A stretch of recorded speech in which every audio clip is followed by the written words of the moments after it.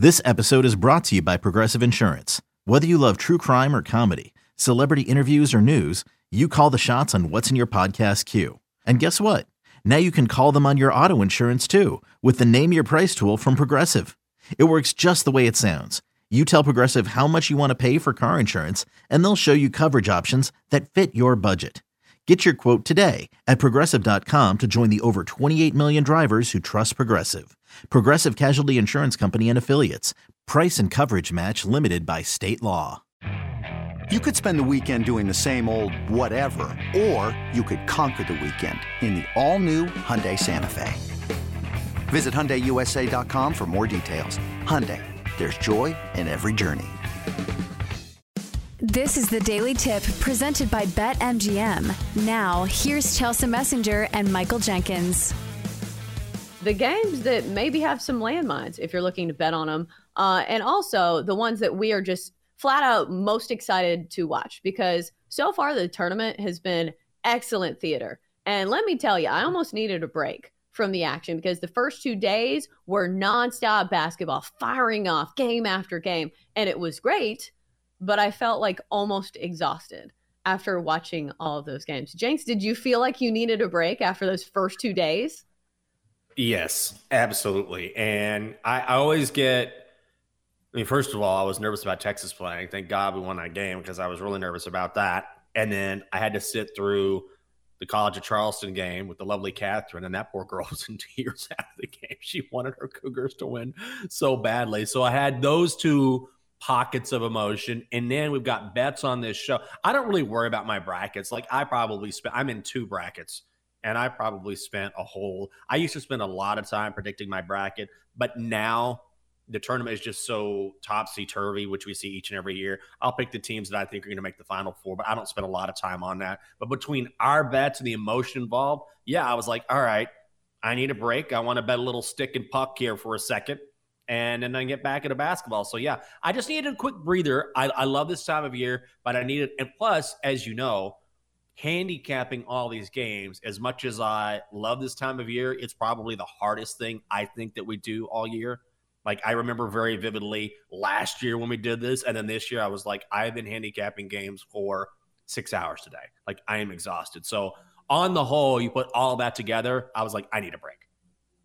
Oh, yeah. That weekend couldn't have come soon enough. What was it, last weekend? Just because it is a lot of work. Like, having to know all of the teams, all of their tendencies, and all the trends that go along with some of those games. But as we re-enter March Madness, there is one hypothesis that I'm going to float out there. Jenks, do you think that we see the resurgence of unders? Because we talked about this trend earlier on in the week where we saw a ton of unders. They, for the season or for the tournament, have been pretty dominant, going, I think, 66% for the entire tournament. But where they were really hot was in the first round. They hit at a 75% clip. Unders in the first round were 24-8. And here's where the hypothesis kind of kicks in. I think we saw it in round 1 because there was a long layoff. It was the first game in the tournament. And also, it was a change of venue. So once again, we're going to see a long layoff, another change of venue. So do you think that lends itself to more unders once we restart the action of March Madness? Maybe. That's such a cop-out answer. Maybe, Chelsea. I'm not quite sure. Here's what I think. I think probably so. I would lean towards unders, but as we all know, Vegas always adjusts. And so we saw this trend start to change over the last couple games on Sunday, right? Where early on, unders were hitting at 66%. And honestly, if you looked across the CBI and the NIT, if you really want to get nerdy about it, unders were hitting it like a 70% clip. So across the board in college basketball, no matter the tournament, it was just under. But at some point, as you know, Vegas generally adjusts the number. Like that North Texas game is a perfect example last night. Like everything said, bet the under. But the total was 124. So Vegas knew, okay, yeah, we know under is the play. And guess what? That was bit down to 121 and the over hit. So what I think is that I think we will probably see more unders. That would be my lean, but I certainly don't think they're going to be nearly as prolific as we saw in the first couple rounds. Yeah, I don't think you blindly bet them. And I wouldn't have blindly bet them in the first round either, even though if you did, you would have been profitable. Like I said, I think it's if you already liked the under as it was, this is just another thing to throw on top of it, kind of like the cherry on top. So I think if you like the under, that is one more like notch in your belt, but it's not something that I will be blindly betting because there are a couple overs that I do like in this next round of games. So let's dive in to some of the games specifically speaking. Let's go to the South region where 5 seed San Diego State is getting 7.5 points against top seeded Alabama. Over under on this one, 136.5. Jenks, do you think the Aztecs can hang with a dominant Alabama team? I actually do. I'm going to go with San Diego State here. And I feel like everyone's going to be on Bama because of how they've been playing. And listen, Alabama has been unbelievable. They have won their last 5 games by at least 10 points. But San Diego State, and yes, I know, before you say anything, I know it was against Furman. But overall, San Diego State played one of the most complete basketball games I've seen in a long time. And this is not an offensive team. But, man, they play lockdown defense. They want to frustrate. They don't care about winning ugly. They just want to win, which I think is a great strategy because certainly Alabama has better athletes. But I'm not going to get all excited about Alabama because they beat Texas A&M Corpus Christi and a Maryland team that is just putrid away from College Park. I want to see how Alabama responds when they're challenged in this tournament. They will be challenged at some point. I think that challenge might be San Diego State. This is a team that has won 6 straight, and they've held their opponents to under 61 points in all 6 of those games. Alabama's going to score more than that, but I think this is too many points, so I'm going to be on the Aztecs. I would side with you if I were to play a side in this game, but I think there are a lot of landmines here because think about the offense that Alabama has. And if you're talking about defenses, Alabama on paper has a better defense than San Diego State. So if San Diego State, an offense that sometimes struggles to get going, is facing up against one of the best defenses in the country, I don't think it's going to be pretty for San Diego State. And if you are talking about an offense that maybe can overcome a great defense, it's probably Alabama because they can do it in a litany of ways. It's not just Brandon Miller that's a star on that team. They have plenty of guys who can take over the scoring role. So I am with you, and I think I would take the 5.5, but I think that there are too many sabotage factors for Alabama because it's not like they've just been dominant in the tournament. They were dominant in the SEC tournament before this as well. It has just been smooth sailing for Alabama. So because of the offensive lacking that sometimes we see from San Diego State, I think I'm going to be off it. I think this is one where I considered the under just because I was telling you about 2 of the best defenses in the country. These are 2 top 5 defenses squaring off, but also you're playing the number. It's 136.5, which by my middle school math, both teams would need to score around like 68 points.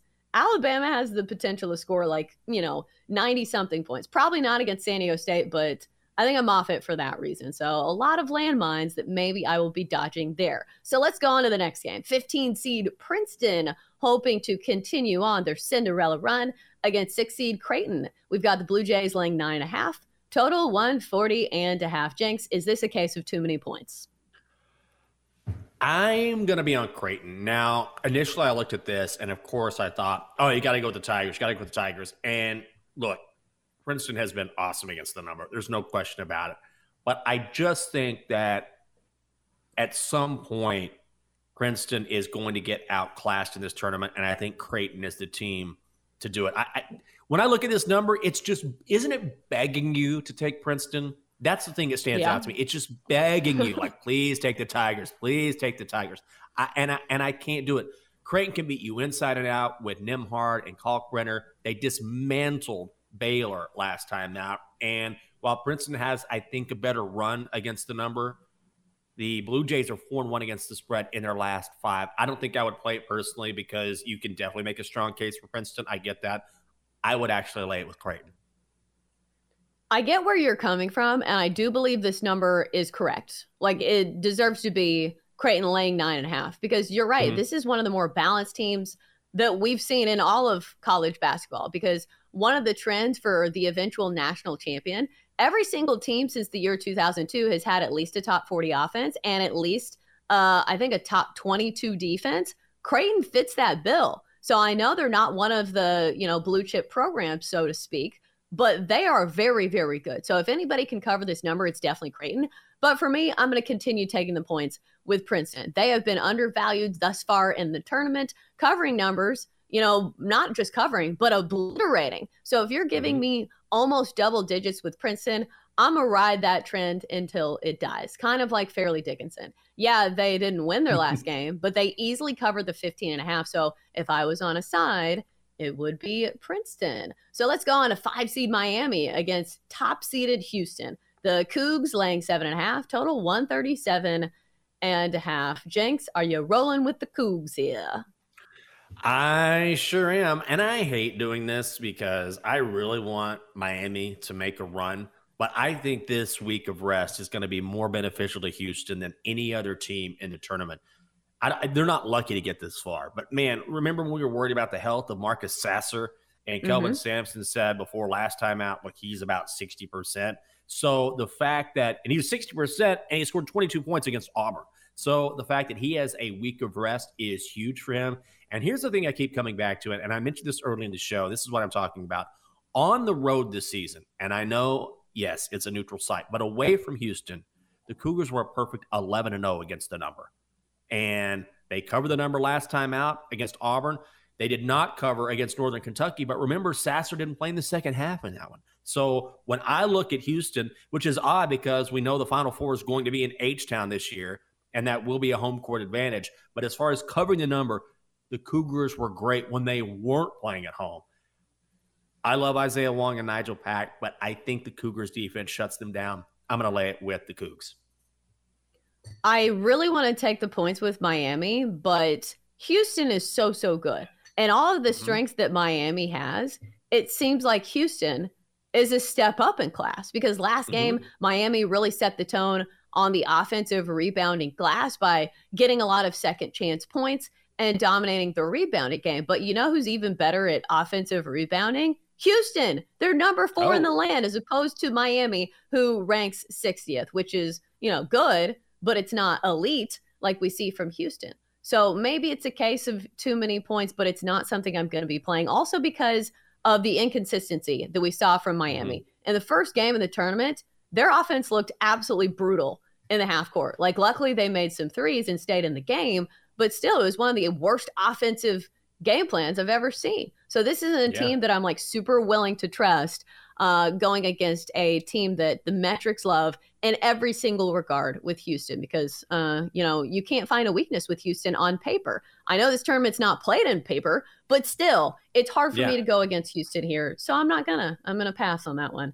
All right. So last on the slate for the Midwest, we have 3-seed Xavier and 2-seed Texas. Jenks, your Longhorns laying 4.5. Total of 148.5, which I think immediately that seems very high to me. But both these teams can definitely score. Jenks, do you feel nervous about this game as a Longhorns fan? Yes, I do. And I don't know what I'm going to do on Friday night when this game is on. I can't decide if I'm going to go out and party with the Texas X's at Penn Quarter, if I'm going to stay here. I'm going to go with Xavier here. Just grabbing the points. I think Texas wins. I think it's going to be close, and I don't want to go down. I keep picking Texas, and then they lose, so I'm going to pick against Texas. I don't want to jinx myself. The thing about Xavier that makes them so good and so dangerous is that this is the most unselfish team in college basketball. Last time out against Pittsburgh, and Pittsburgh was a covering machine this season.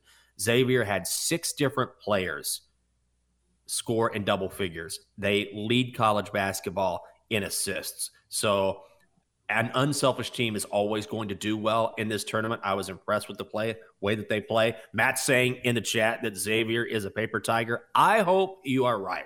Texas looks exceptional right now. There's no question about it. They can beat you in a lot of different ways, whether it's Marcus Carr, Sir'Jabari Rice can come off the bench. And then last time out, Penn State forced Texas to beat them on the perimeter, and Texas did. Texas shot 62% from the perimeter, and Dylan Dessou was unbelievable on the inside. So I'm going to lean Xavier plus the points because I don't want to jinx my Longhorns. I totally get that, and I totally understand.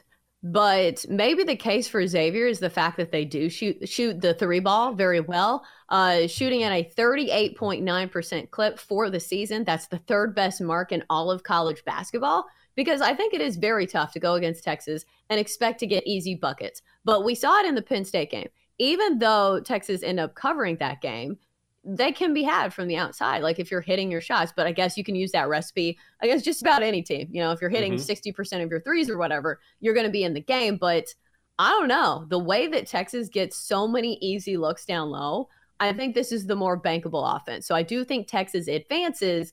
I'm not so sure about laying the 5.5, but I think I'll go with an under here. I think this total is a touch too high. I think if anybody can slow down Xavier, maybe it's Texas. And, you know, we can rely on the threes, but I don't think that's the only thing that you need to win a game. So they're going to have to try to at least go to the paint some. I think Texas can stop them. So I like the under. All right. That's what I like to hear, Chelsea. Let's go Horns, baby. Yeah, even though you're on Xavier. But I totally get it. The emotional Yes. hedge. I can't do it. Because I definitely did that with NC State. And they got throttled by Creighton. For more, listen to the Daily Tip presented by BetMGM. Weekday mornings from 6 to 9 Eastern on the BetQL network, the Odyssey app, or wherever you get your podcasts.